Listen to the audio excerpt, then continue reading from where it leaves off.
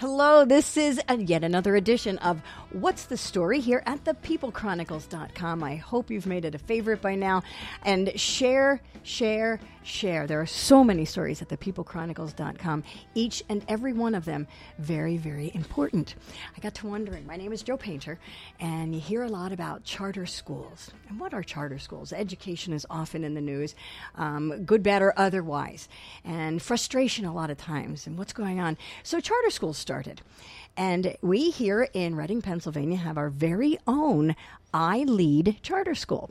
iLead Charter School has been in the news off and on quite a bit, and I just found a new home, and I had the great pleasure of touring the school on Penn Street, on 4th and Penn Street. So let me introduce you to one of the founders of iLead Charter School, Angel Figueroa. Thank you for joining us, Angel. Thank you, Joe, for having me. And thank you for the tour. Absolutely. It's all over my brain. You and I got together 2 days ago, and you took me all through the school. It's a wonderful school. There's an energy in iLead Charter School. You can feel the presence, and I was there after school hours, so only some students were there. But there is a very tangible feeling of ownership and love in that school. And it has been like that since its inception. The birth of the school was driven by parents. And to this day, parents have to have a sense of ownership. It's not just a building. It's a place that they are instilling their trust onto us as administrators, as teachers, as support staff, to simply say, listen, I need a place where I do not have to worry anymore about where is my child going to school? Is this place going to be safe? Is it going to be conducive? And, you know, when I started to school 4 years ago, I listened very closely to all of the stories of hundreds of parents simply saying that they just wanted another option, hence the birth of the iLead Charter School. It's the only charter school in Reading. We are correct? The only bricks and mortar charter school. Okay, so they're cyber charters. So they're cyber charter schools in Berks County, but we are the first bricks and mortar charter school in Berks County. When I went there, it felt very much like a private school. I was at a private school, and you can often feel that sense of privilege. To go to a private school, you are privileged to have that opportunity. But it's not a private school, is it? It is not. You know, a charter school is a public school, and we have all of the public mandate that the Commonwealth of Pennsylvania puts upon all public schools throughout the state of Pennsylvania, as well as the federal government. So we have to meet all of the same standards. Our students have to, obviously take standardized testing. We have to show gains academically.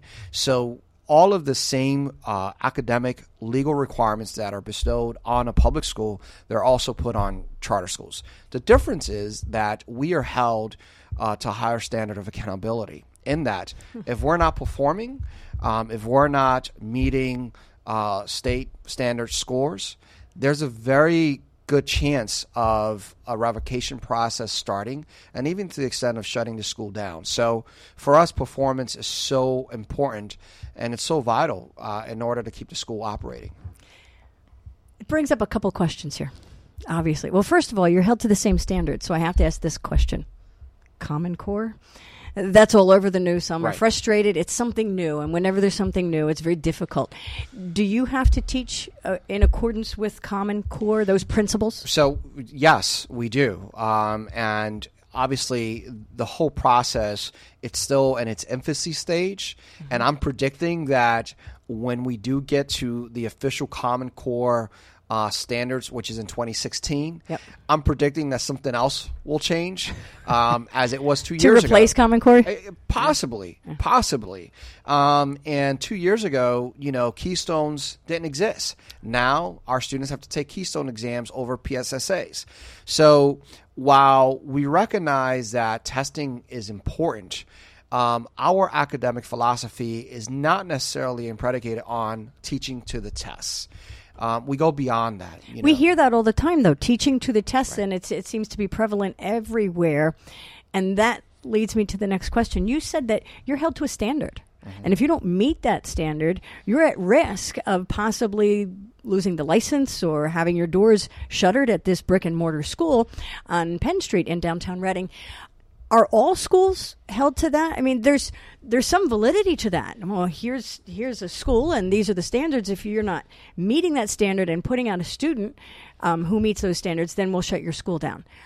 Is that everywhere or just charter schools? So you would want to believe that it's like that across the board, right? However, it is not.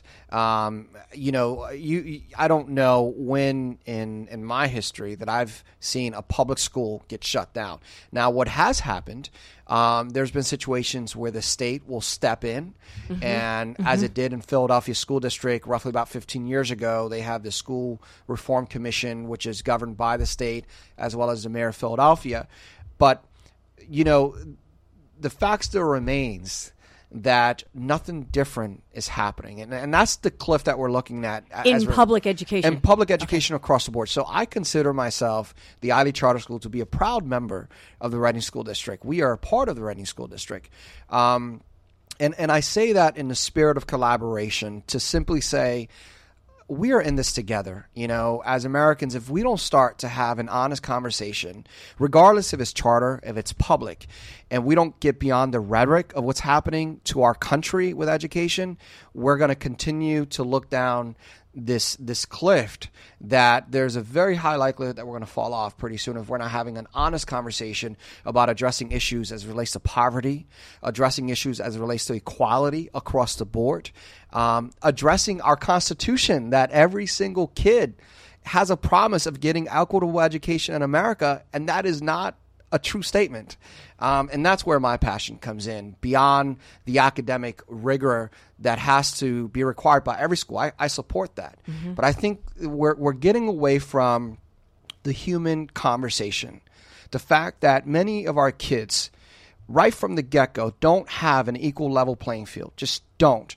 And I think that when you say equal level, are you talking about in terms of special needs children, poverty, the demographic of the child, all of those things, or any one of those things? It's all of those things. And I'll give you a quick story. When my second child, Natalia, was born, she's a fighter, and she was in the NICU for about 7 days. Oh.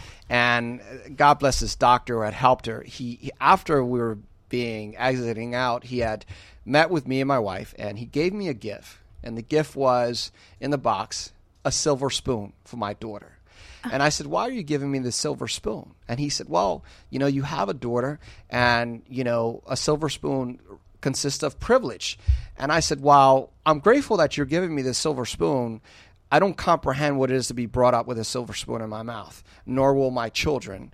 The fact that as a father, I do my very best to create equality in my house for my kids, teach them the fabrics of this country, work hard, be smart, be honest. But at the same time, there are hundreds and thousands of kids across America that don't have that same opportunity. And that's the conversation that we should be having in America as it relates to education. That's what I mean by equality. Is that what he meant by the silver spoon? Because you're able to give that to your child regardless of what kind of money is in the house? Exactly. Okay. Exactly. And it was in part a compliment, but I've had similar instances or situations that I've had in my life where, I've had mentors and people like to say, this is why I'm doing this for you. While I could appreciate that, I don't entertain sympathy nor sorrow. And my kids, my students at the Eiley Charter School, we tell them all the time, listen, this is not about sympathy. Don't come here thinking that we're going to feel sorry for you. We get the fact that this morning you woke up, you didn't have breakfast. We get the fact that this morning you woke up to a single household. We get the fact that this morning you woke up to an abusive father. We get all these stories. You're coming to a very magical place now. Drop it while we could try to support you emotionally. The equalizer here is academics. Do well. Put that anger, transform it into motivation, and this is going to be your ticket out. And that's what I mean about equality across the board. So you're providing that at Eiley Charter School. Go back to, just to further clarify, charter schools. It's the only one, and you're collaborating with the Reading School District. So could anybody open one of those? There has to be I believe, a premise for your charter school. What is the premise for iLead Charter School? So there has to be a niche, and that's Yes. why charter schools were started. You know, you know, typically you often hear charter schools are for the gifted, for the arts, for the music. Right. In our case, what's very unique is that we're going above and beyond to the extreme scenario, in that we're going after what's hard. We're going after a population of young kids that have fell through the cracks in American schools. We're going after the 14, the 15, the 16, the 17-year-old kid that for many years was being bullied in the system and was fearful of speaking up. We're going after the kid that simply just can't operate in a huge environment, okay? So while, you know, our population is unique, these are human beings. These are people with hearts. These are people that want to love. These are people that want to be as determined to be successful in life, and all they want is that second chance, Joe. They're looking for that second chance. Giving them the silver spoon. You are, in a sense, giving all of these at-risk students, maybe they've dropped out, maybe they're at risk of dropping out, and saying, no, here's education. It is your ticket. It is, I like what you called it, the equalizer. And you're giving them that, and therefore you're giving them the silver spoon they need to succeed in life. Well, and keep in mind, while I want to believe that we're creating that pathway for them, you know, this is not a hand-me-out situation. This is a hand-me-up. You know, we're going to give you the tools. We're going to give you the skills. We're going to give you an opportunity to show you how to do it. I'm not going to do it for you. It's going to be hard. It's going to be painful to realize that, yes, I'm 17 years old. I was told I'm in the 11th grade. I was told I passed Algebra 2, but I can't even do 2 times 2. So that's the hard conversations that I'm having with my kids. That's a fact in our public schools, and I'm not picking on any one. There is, by whatever perfect storm of events in education, our kids are being pushed through the system for a variety of reasons. So whether or not you really know the material you need to know to pass to the next grade, you're often passed on to the next grade anyway, which only exponentially exacerbates the problem. It does. And you know, I was dealing with a mother about 4 weeks ago, and she had asked our staff if we had heard of the No Child Left Behind Act. Right. I truly believe that when President Bush wrote the act, it wasn't intended to just pass kids along. Okay. Correct. And you'll hear this rhetoric around, well, you know, you got to comply with No Child Left Behind Act. Well, that means that I'm violating the law because I'm not passing you because you're still not proficient at a 10th grade reading level or at a 10th grade math level, then put me in jail because I'm not going to do it. But you're not violating the law. Of course not. It's a misconception. Of course. Or perception as to whatever that is. But we're going to come back for part 2. This is What's the Story? Angel Figueroa is our guest, the founder of the iLead Charter School here in Reading, Pennsylvania, and the first iLead Charter School in the nation. And I'm hopeful after visiting that this will be replicated in other communities. So we'll find out how it started, why in Reading, and more about the demands. This isn't a free ticket by any sense of the imagination. Accountability is a key word at iLead Charter. We'll be back.